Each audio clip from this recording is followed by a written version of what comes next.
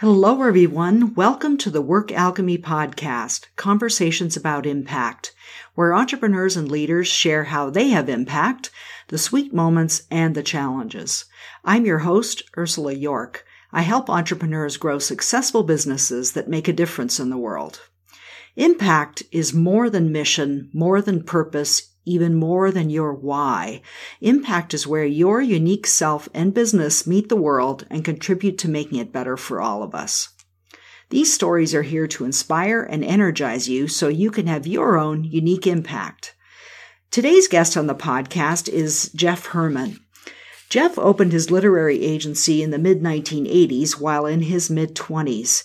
He has made over 1,000 book deals, including many bestsellers.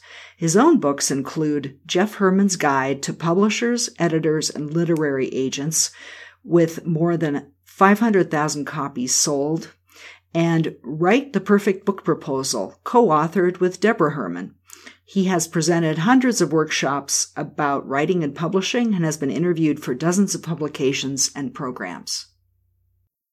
Welcome to the podcast, Jeff. I'm delighted to have you here. Well, thank you for having me. It's my honor. So you're an entrepreneur, and this podcast is our audience is mostly entrepreneurs and organizational leaders. So it seems like everybody wants to write a book, and many entrepreneurs have used their book to build credibility. Do you think that that's a good thing? It's a trend worth continuing? You know, it never hurts. And, you know, I'm just going to say this because I've been around now doing this for about 30 years. It used to have a lot more cachet in the past because it was more difficult to do. Right. But now with all the facilities that are available, it can be done very cheaply and very readily. And the person doesn't necessarily even have to be literate to do it. They can get somebody to do it for low cost. And of course, so it's more common than it used to be. It doesn't have the same impact that it might have, but it's still extremely valuable nonetheless. Do you think that, what you said about there being less cachet, do you think that's true for the traditional publishing route? I mean, that's your main focus and area of expertise. You're a literary agent within that traditional publishing process. Right. So, well, as an insider, definitely has tremendous cachet if you have a traditional publisher who is basically investing their resources in you. You have to realize that more than 99% of all the opportunities that cross a traditional publisher's desk, whether they be agented or non-agented, are rejected. Whereas self-published books, the rejection rate is probably less than 0%, if that's possible. So anybody who might be paying attention to whether it's traditionally published or published by yours truly will take that into account. But let me add to that not everybody is aware that there is a difference and won't pay attention to that if and when they see your book. So I know that you, in your book, which is actually this fabulous guide for people who are interested in getting published, and you're on your 28th edition now, so you're constantly updating it. So what do you think are the big myths around publishing and getting your book published that people kind of fall into, or traps that they fall into thinking about publishing? Well, they either think, the myths are, ironically, they either think it's too difficult or they think it's too easy. It's one or the other, because there are all kinds of ways to beat the so-called system. Because of the high rejection rate, which is 99+%, all kinds of obstructions and obstacles have been created. So it's your job as a writer not to put yourself in that 99%, but to just assume that you are part of that 1%. And then find ways, which we explain in the book and other people explain in their books, in which you are not going to step into the same traps that the other 99% of the people often do, so that you keep increasing the likelihood that you're going to get published traditionally. It's never an easy task, but the odds can always be moved closer and closer to the writer's favor if the writer makes deliberate, calculated choices along the way. So what are some of those choices? What's the path that you recommend for increasing your chances of getting published? Well, the first thing you have to do is realize that nobody's in it for you. They're all in it for themselves. Okay. That's the, and entrepreneurs understand that. And, Sure. Even if they don't articulate it, that Right. the best value for anyone is to create value for others. So you need to approach it, what's in it for the agent, what's in it for the publisher. As a baseline, it's better to try to get an agent first because the agents have quality access to the traditional publishers, because the traditional publishers rely upon the agents to do the actual screening. And they know that if it comes in from a publisher, from an agent who they have an ongoing relationship with, that the work has effectively been vetted and basically screened for them.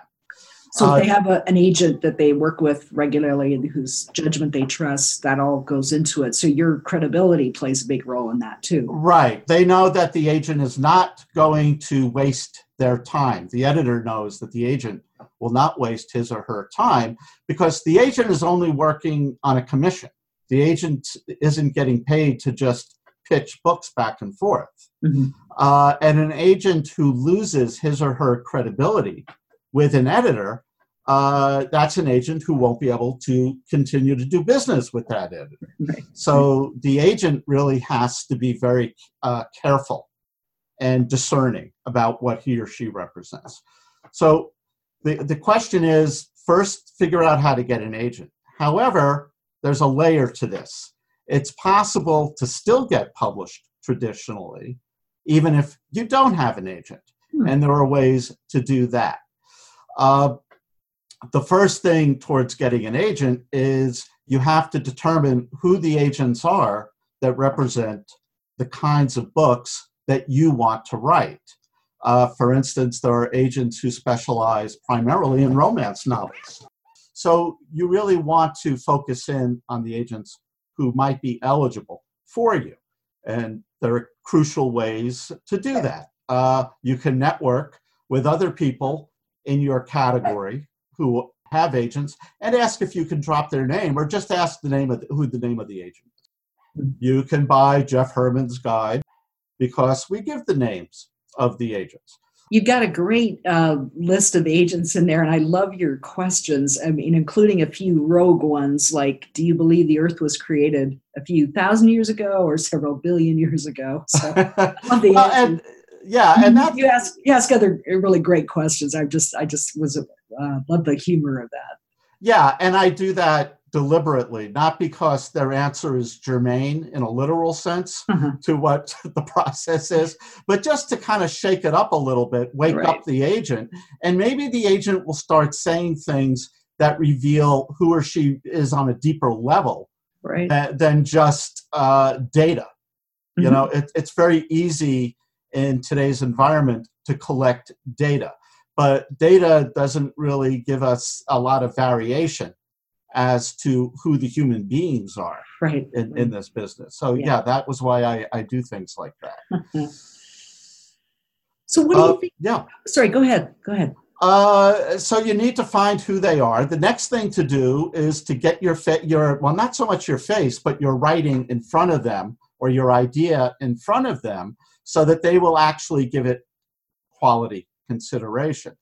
The typical agent is getting hundreds of unknown, unsolicited submissions every week, if not every month. So they need to find a way to quickly screen through everything they're getting. And they're only going to look for what they think in turn they can sell to a publisher. So you really need to open the dialogue in what's known as a pitch letter or a query letter by being very clear about what your book is, like right in the opening paragraph, and be very clear about why you are a very good candidate to write a book about that. Mm-hmm. And that's really where the process begins. Because if that clarity comes through and the agent and ultimately the publisher sees that you are a good individual, qualified individual on all levels to write that book, the dialogue begins from there. So what do you think makes a great agent? Because it's a powerfully valuable service to writers, to be able to represent you, to know which publishers to approach, to really offer that initial, stamp of approval on your work, and to kind of explain how they earn your 15% fee. What do you think is makes a really great agent? Okay, that's a great question. What makes a great? Like all specialized professionals, I would say that every agent could be great on a given day. Some agents are great more of the time. Some agents are great less of the time. It's very hard to define it, except like with anything else, you have to look at the agent's record, because the track record is what is going to best define what's going to happen going forward. So what you want to do is, well, first you have to remember you have to sell yourself to the agent, because if the agent doesn't yet know that he or she needs to pay attention to you, the last thing they're going to do is start selling themselves to you. So first you have to convince the agent that you are somebody who they might want to work with for their own self-interest. Mm. Once you cross, and that's sales. So once you cross that barrier, then it's time for you to start having the agent, or the agent, to start selling him or herself to you. The first place I would begin is to ask for a list of everything that the agent has basically sold to publishers, who the publisher was, the name of the book, who the author was. And you could look these books up on Amazon. You may be familiar with these books, but that's the most documented track record that you're going to find. If an agent doesn't have a track record, there's no reason why all of a sudden you are going to establish a track record for them, unless they're new and you just have a lot of confidence that they have the skill set to get a hot start and you're one of their first clients. And that's okay too. We all have to start from somewhere, even agents. But I would say that's the best qualification is really what they've done to the present, and that they're still active doing it, that these aren't books that were represented 5, 4, or 10 years ago, that this person is actively agenting. And then have a telephone conversation, just talk, business, ask what their process is, ask, questions like, what drew you to my book? What do you think are the prospects of getting a publisher for my book? What can I do to help you help me? Things like that, very legitimate business-oriented questions. And then if for some reason you're uncomfortable with the answers or you need more clarification, go for it. But, that will establish for you whether or not this is going to be a consistent, transparent relationship. Mm-hmm. Well, it's like any business relationship. You want to have a conversation about what are the business prospects, in this case, a book, and also, is this relationship, is this somebody that I can relate to, that I can, have a good conversation with as an early indicator. Right. And just like if you're hiring someone for anything else, whether it be a lawyer, an employee, you don't necessarily have to like the person or feel that you want to hang out with that person. Okay, those are luxuries, and maybe even beyond the boundary of what's necessary. Right. What you need is somebody who is going to do the job for you. It's that simple. So once you decided on an agent, you're able to kind of get through that initial step in the process, then what can writers expect after that? Well, assuming that it's a nonfiction book, you do not need to have the full manuscript. It's probably better that you don't. What you will need in the industry protocol is what's known as a book proposal, which is basically a presentation about the book and about you as the author. And one of the crucial things in there for the agent and ultimately the publisher, because the agent is just reflecting the publisher's requirements or demands, is that you have to demonstrate how you can actually promote the book and market the book. Because the publisher has to actually follow the author when it comes to marketing books. And that's one of the myths, the assumption that once you have a publisher, you have a market. And that's not true. And a lot of publishers and a lot of authors have a complete disconnection there because the publisher made an assumption that the author was going to be more dynamic. And the author, there just was a communication breakdown. The author didn't realize that the publisher was essentially going to rely upon his or her resources to market the book. And as a result, very few books are sold. Well, and you can expect that your promotion of the book is going to be, for most people at least, is likely going to exceed that of what the publisher does. Is that fair to say? Yeah, in my experience, you will never really, in my experience, and I love publishers, they will never actually give you a clear answer about what they do, or at least they won't give you an answer that most people who are new to the business will understand. It's very easy to misinterpret what a publisher will tell you when you ask that question, because they will give you such a general answer, and that's just institutionalized. And I don't think it's deliberate because it happens again and again and again. The editor will say something like, well, we'll give it to our publicity department and our sales and marketing department. Now, the author may fill that with all kinds of grandiose ideas as to what that means. Sending you on a book tour, staying in hotels. Yeah. But none of those things would have been said. If the author asked a direct question, am I going on a book tour? Then the editor would say, probably not. Yeah. There are exceptions to that. But the editor, if a direct question is asked, a direct question answer will be forthcoming. If a general question is asked, a very general answer will be presented. And I find that authors who are new to this will tend to fill that generality with their own expectations. So it's a good idea to ask publishers specific, direct questions when you get to that stage. Right. But if you have an agent, you'll already know what not to bother asking. Right. Okay. Right. Okay. I mean, because I know what publishers are asking me. When a publisher is interested in something as an agent that I present to them, and they think the author is great, and they think the idea is great, it's not something they have on their list yet, and they see an emerging market for it.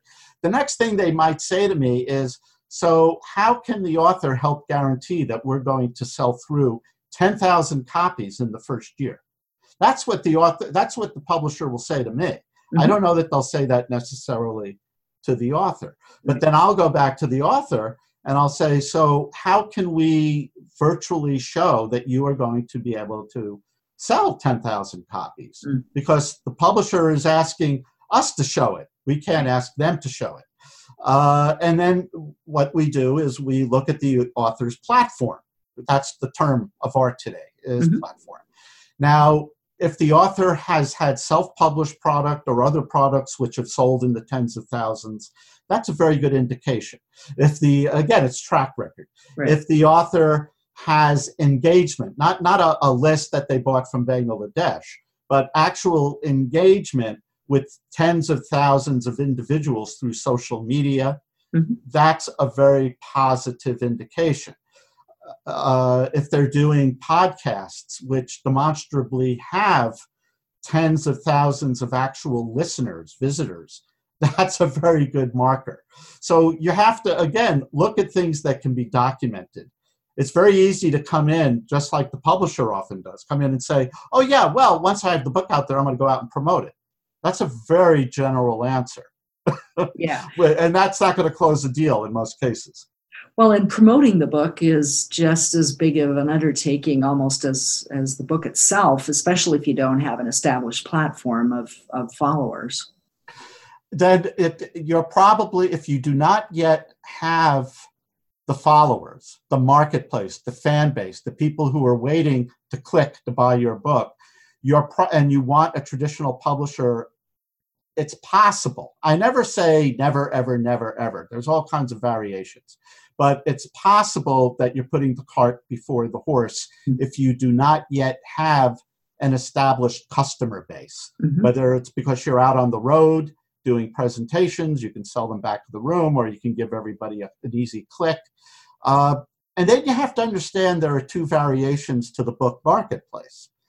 There's traditional distribution, which represents about 50% now of the marketplace.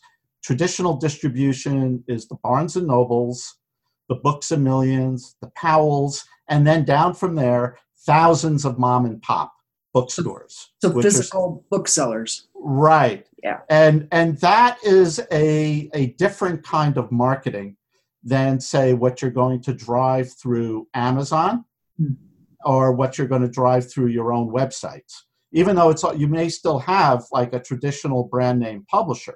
But there are some books that are keyed to sell very well through bookstores. And those are the ones that will show up on the bestseller lists, most likely.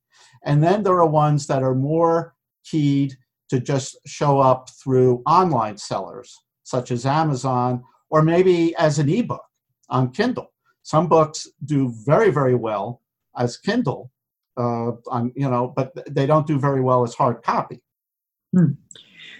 Yeah, I didn't realize there was that distinction of bookstores likely being the source of being on a bestseller list, because I know there are strategies out there being used by people to promote their book online, and they even give away copies of the book for the cost of shipping as a way to bump up their numbers. Well, that won't show up on any of the lists. Okay. It really has to at least funnel through BarnesandNoble.com or Amazon or Indie.com. It's still, those do get counted. But you see, you also have to understand there are two kinds of customers, at least two kinds. The kind of customer who actually likes and enjoys and is accustomed to going into a bookstore to buy his or her books. And then the kind of customer who buys a lot of books, but is very unlikely to ever go to a bookstore to do it.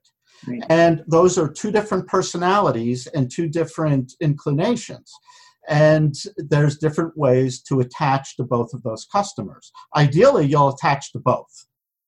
Okay. Well, something you talk about in the book is ignored writer syndrome. And it made me think of that apocryphal story that Jack Canfield tells. And Jack has actually worked with you as well. Yes. Yes. He approached 50 publishers before, I think it was 50, before his first Chicken Soup. Yours truly. I was the agent. Okay. Oh, wow. I didn't know. That was 1990. Okay. I don't know if I was even 30 years old yet at the time. Oh, that's great. That's great. Well, I wondered, what's the line between clarity of your vision and therefore, persistence and just sticking with it until you find somebody versus a bad book or a bad book proposal, or you're just going about it the wrong way? Well, there's a very good complicated alchemy around that. Sometimes your book is not being picked up simply because it's not being presented right, or it may not be a good product. Okay, we have to accept that. Right. On the other hand, almost every, including Jack Canfield, almost every successful writer, whether nonfiction or fiction, has a story of pain, okay, has a road of pain behind them, which is now a memory, or though it could be recurring, okay? There is a zigzag to this. People have their moments and they lose their moments and then struggle to get their moments back. We all know that. So with that, it's very unusual that you find an overnight success, even though it may appear that way because I never heard of that person before. But that person may have been pounding the pavement, most likely, for a very long time, right, until they figured it out or just got lucky. And in my mind, luck really means that you figured it out. You just didn't know that you figured it out. You didn't see what you figured out. right. So you think you got lucky. But you've got to look at whether or not you have to always be willing to objectively evaluate whether you are really doing a good job with the way you're pitching it, with what you're showing people. And you always have to be willing to reconstruct what you're doing. It doesn't mean you have to switch off the concept. It just means that you need to re-present it in a different way, or re-engineer the way you are appearing as the author behind this project. And that's just a process that can take time, or it can happen very quickly. You also have to evaluate the fact that maybe what you want to publish isn't really appropriate for the publishers. It's not that it's a bad product. Like with Chicken Soup, the disconnect there is that it really was not an appropriate product for the New York-based publishing culture. It was more in line with the 30 million people who perhaps were reading People magazine. And I believe today, as much as 30 years ago or whatever it was, book publishers do not really publish product for the 30 million people who are reading popular magazines, other than maybe romance novels and mass market mysteries.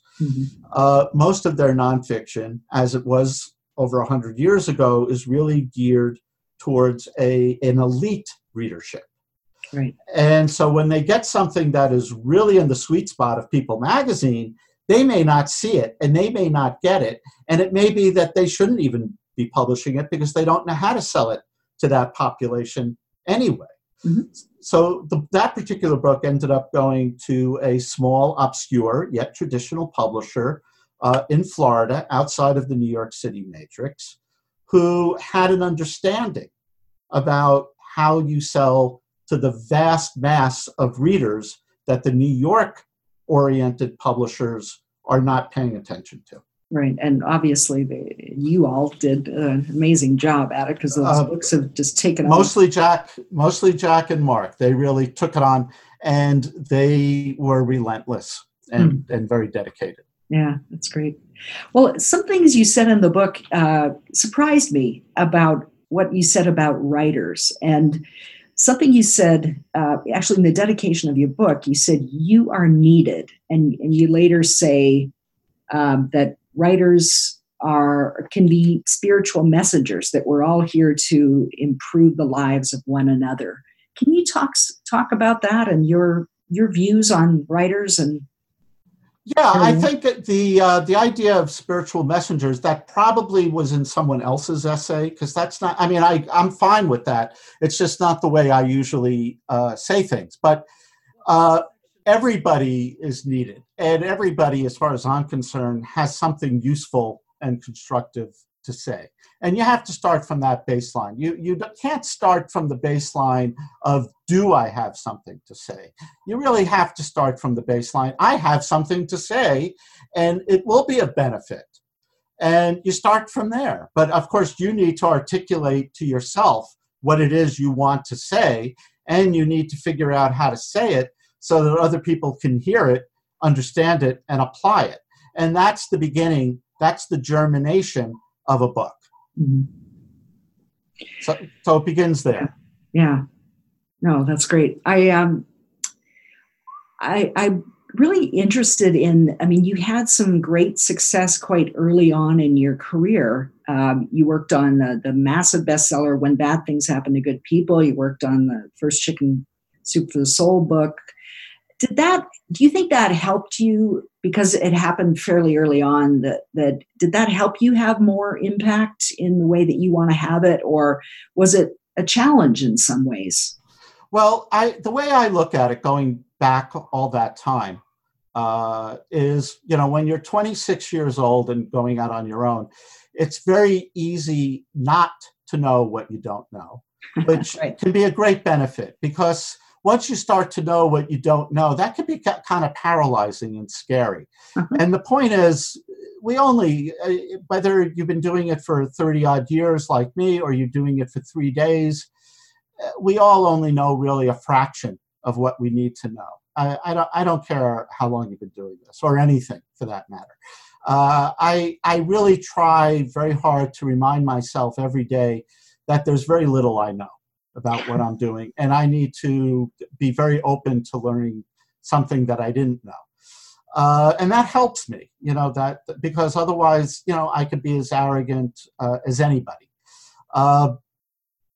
But having the not knowing that there were certain things that I maybe shouldn't have even been trying to do, or that's just not the way it's done, would have been a real obstruction for me. And the point was, I didn't know that you weren't supposed to do it that way, or you weren't supposed to follow a certain method. I didn't know that. I didn't know what the rules were. Right. So I assumed what the rules were based on earlier experience, which wasn't that deep. So not knowing what the rules were, and not even really knowing that there could be a starting point, not even knowing that there should be a starting point, I think that turned out very well for me, because I was able to just jump into the deep end of the pool and swim. And, the other thing about that is, I don't ever say, well, I was able to do these things almost, right away. I don't say it's because I was brilliant. I think it was just because I just wanted to do it. And, I didn't want to stop doing it. And I was willing to splash around and swallow some water, and worry about a little bit swallowing that water. But I was also willing to know that, I knew how to swim one way or another. Right. And also, I didn't have a family to support. That's the other benefit of being a young person when you're first starting out on your own. True. I didn't have high material expectations for myself. I didn't have high material needs. So I was willing to, and was perfectly happy, to basically have a very modest lifestyle, while whatever resources I was generating had to be put right back. Yeah. So those are the kinds of qualities, thinking back to it. And also thinking back to it, I think people like youth. It's, some people are afraid of it. They find it threatening. But I think, a lot of people, they see in youth an energy that they remember.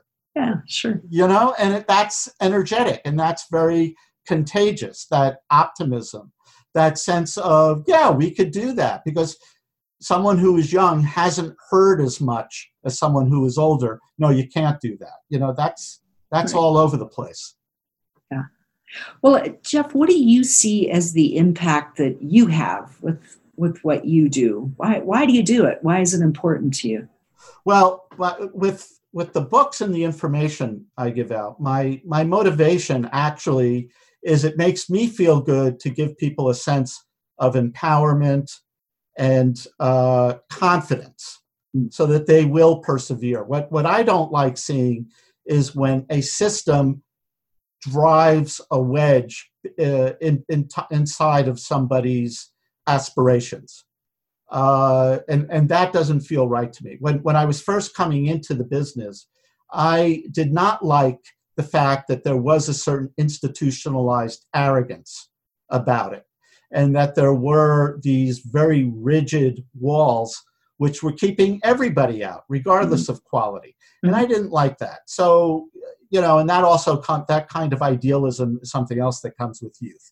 And I felt that there had to be much more transparency about how to penetrate this system, so that at least you had a chance to get a quality rejection, and not just get rejected because you couldn't get access. So that's why I was into the transparency of giving out names and information. not just data, but real information.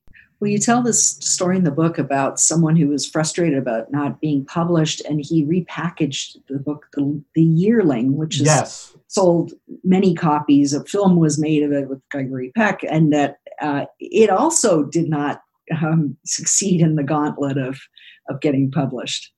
Well, it did. The Yearling is a backlist classic, which over its lifetime has sold many millions of copies, and is still probably selling tens of thousands of copies a year as really for school systems. Mm-hmm. It's a novel.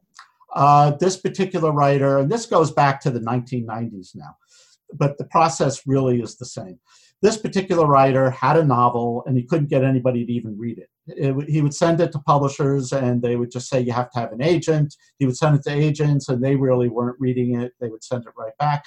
So he decided to take The Yearling, and he basically turned it into a raw-looking manuscript. Everything was hard copy back then. Nothing was digitized. And he changed the name of the book, and he changed the name of the author, the gender of the author, made up a name, and just did it the way you're not supposed to do it. He made unagented, unsolicited submissions to about 20 traditional publishers of the entire manuscript, including to the publisher who has sold millions of copies of the book. And the responses he got were entirely predictable by those of us who know the system. In some cases, he never heard anything. In other cases, he got back a form letter, basically sending back the manuscript unopened, saying, you're unagented, unsolicited. In other cases, he did get back a actually personalized letter, usually from somebody who was an assistant to an assistant, whose job it was to go through what's known as the slush pile, the unagented, unsolicited submissions. And these were, qualified rejection letters, basically telling this individual why his manuscript wasn't ready for prime time. He got one of these rejection letters from the publisher who had been publishing the book for 50 years and had sold millions of copies. But here the assistant to the assistant was telling him it's not yet ready. So he gave it to a wire service. At that time, the way things would go viral is you had to get the UPI or the Associated Press to run a story about you. So he gave it to the wire services, and it went viral, how this guy took The Yearling and he couldn't get anybody to publish it. I guess it served the purpose of highlighting the process and how people who don't know it are really putting themselves at a serious disadvantage. I mean, you talked at the beginning about more than 99% of the submissions don't go through. But I'd love to touch on the industry, just in kind of give an overview of that. And I know that there's three main realms. There's the big five, like Hachette, HarperCollins, Macmillan, Penguin Random House, and Simon & Schuster. Then there are a whole bunch of mid-size kind of independents. And then there's also this whole realm of ebooks and self-publishing. So what do you see as the role of that, if anything? And, how is that affecting the industry and getting really good books out there? Okay, well, it's sort of a triage, those three, the trilateral ways of publishing. My personal concern with the big five is I come from an era in which there really wasn't a big five. There was maybe a big one. Mm-hmm. And then there were dozens and dozens of entrepreneurial mom and pop publishing companies, all of which were very viable. And what happened, as has happened in many industries over the past 25 years, is there's been a huge consolidation of resources into what's now called the Big Five. But to the extent that even the publishing properties within these Big Five are a very small fraction of what these Big Five companies are actually doing. Which is they're really oriented towards film and TV and cable and websites, subscription-based or ad-based websites. Mm-hmm. And the book publishing parts are a very small fraction of their revenue. And may or may not be profitable even. Right. There may be lots of reasons why they want to maintain these houses, cultural reasons. which are basically loss leaders for a lot of them. Mm-hmm. So that diminishment of personality bothers me. But there's nothing, I don't think there's anything we could do about it. That's just the way it is. Now, thankfully, there are still a large number, not nearly what there used to be, but a large number of so-called independent publishers. Some of them are billion-dollar companies, by the way, but they're not part of the Big Five constellation. So they're considered an independent, even if they're a huge company. And some of them are doing maybe only 20 books a year and are barely a 7-figure entity with maybe a couple of employees, but they're still doing traditional publishing and making a difference. And so the real creativity is really going to be, the risk-taking is really going to be seen by the human-based assets as opposed to the corporate-based assets. Right. Because corporate-based has a different master than the human-based, the personality-based companies. And both are perfectly viable as publishers. You will get a smaller advance from an independent than you might get from a Big Five, simply because there's less capitalization to go around.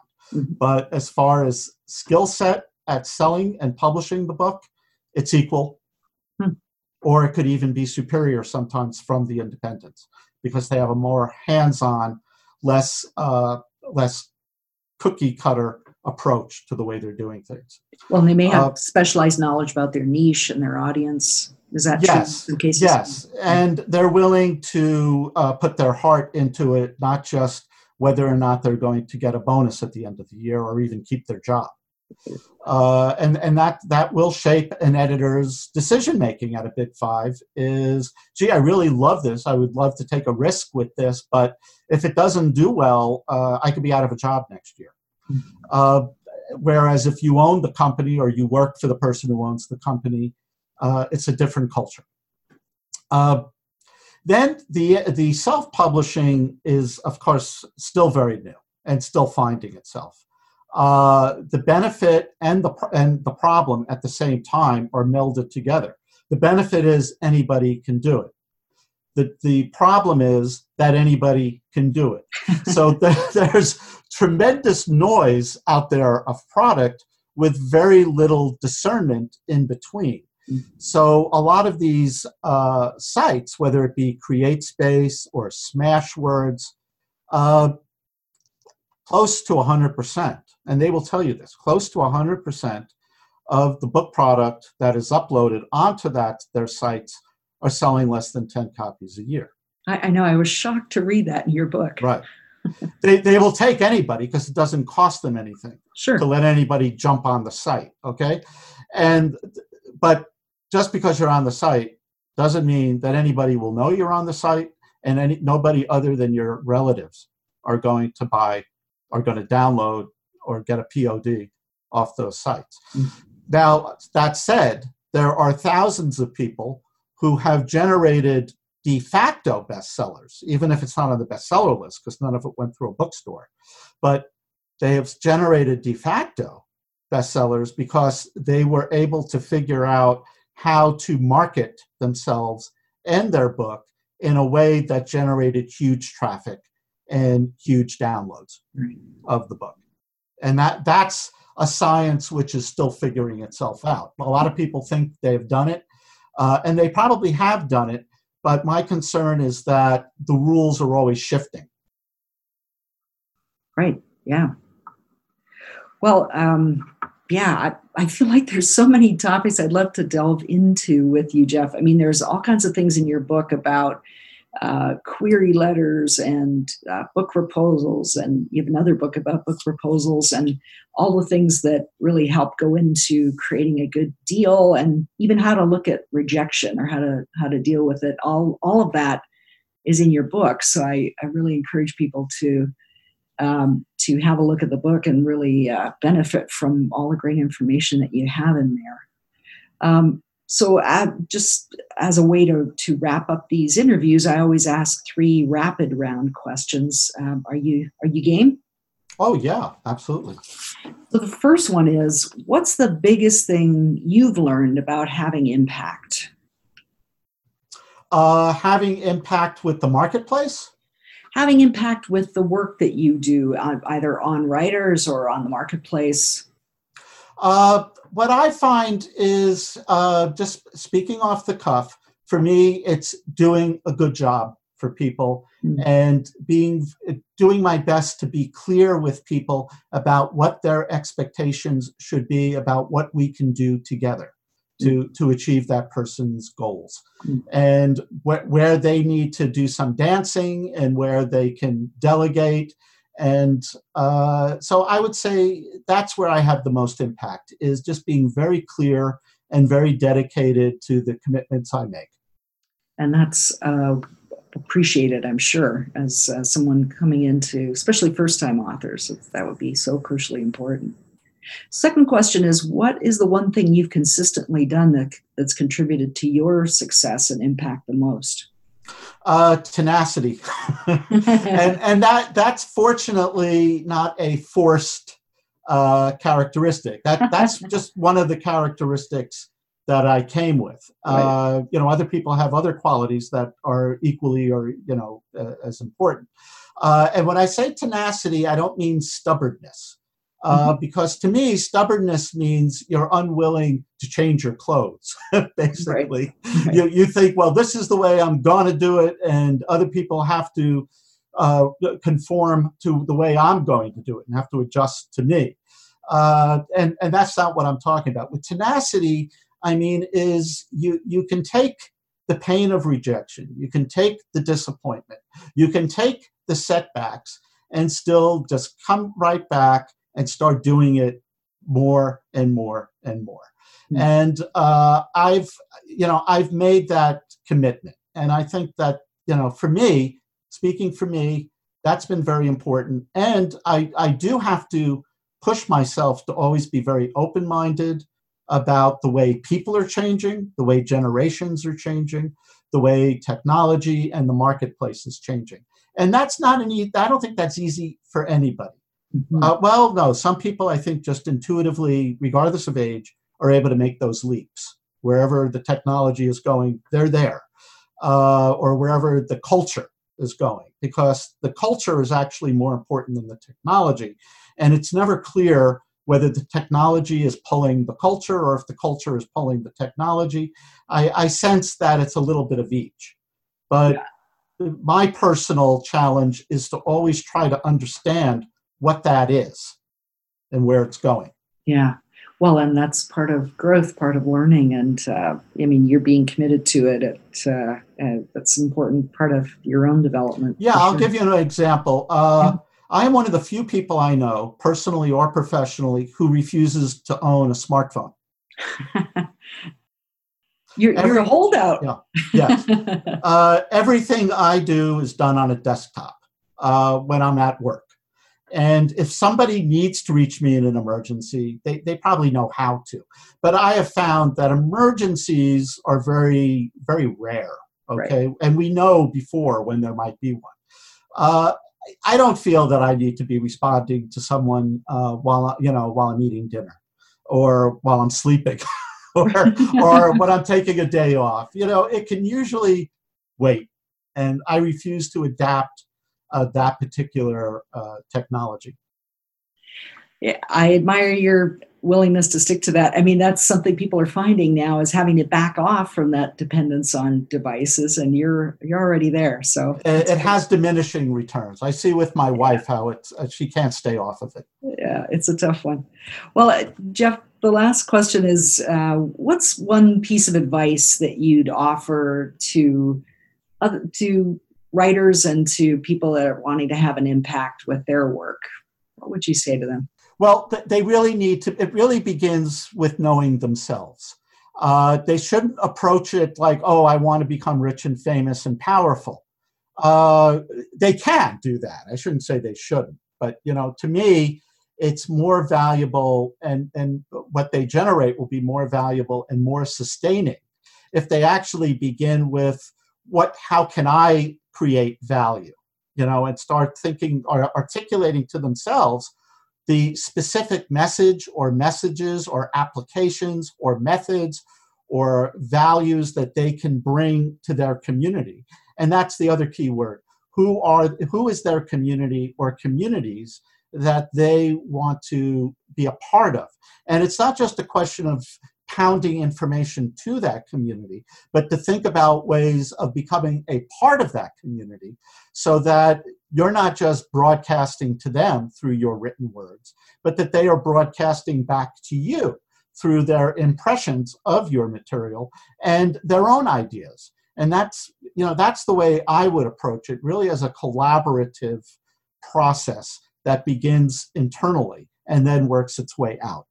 I love the way you put that, because so often people say the people you want to serve, and that's a very unidirectional thing, as opposed to how can you engage, be part of the community and have this ongoing back and forth. It's a great way of putting it. Thank you. Well, Jeff, thank you so much for joining us today. I know that this is going to be super valuable for anyone who's thinking about writing a book, is writing one, and is working on getting it published. And I know your book will be an incredible resource for them. So thank you so much for sharing what you have here today. Thank you. I appreciate the opportunity. So if people want to get in touch with you and want to buy your book, where would be places they can reach out for that? Okay, they can buy the book through traditionally published through New World Library. They can get the book on any of the online retailers, or theoretically, they can get the book through any bookstore. If the bookstore does not have it, the bookstore should be able to get it for them within a day or two. And if they want to reach me with any questions, or they want to present a book idea to me, that's fine.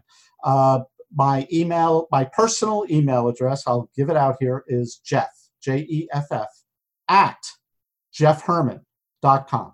JEFFHER, 1R, MAN, 1N.com. Jeff at jeffherman.com. Great. Well, Jeff, thank you again for being here. It's been such a pleasure, and appreciate the impact you're having with your work. Thank you. Join us for more episodes. Subscribe to the Work Alchemy podcast on iTunes or Stitcher Radio so you'll know as soon as new episodes are available. You can even help spread the word. Leave a review if you like what you've heard. Thanks for listening. Until next time, for ongoing support so you can have your own impact, join our community of entrepreneurs like you by liking the Work Alchemy Facebook page.